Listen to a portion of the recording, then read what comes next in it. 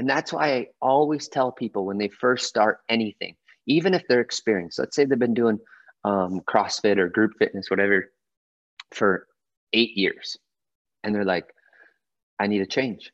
Addison, can you help me individually? Mm-hmm. Right? I absolutely can, but I need you to commit to 90 days because the first 30 days are fun.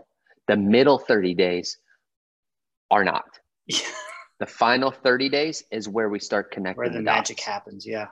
Yeah, absolutely. Those middle 30 days in a 90-day period, man, honestly, like for lesser of terms, they kind of suck. Yeah. Because you've got the new routine down and nothing's really changing. Your body hasn't caught up to you. And that's why P90X works so well.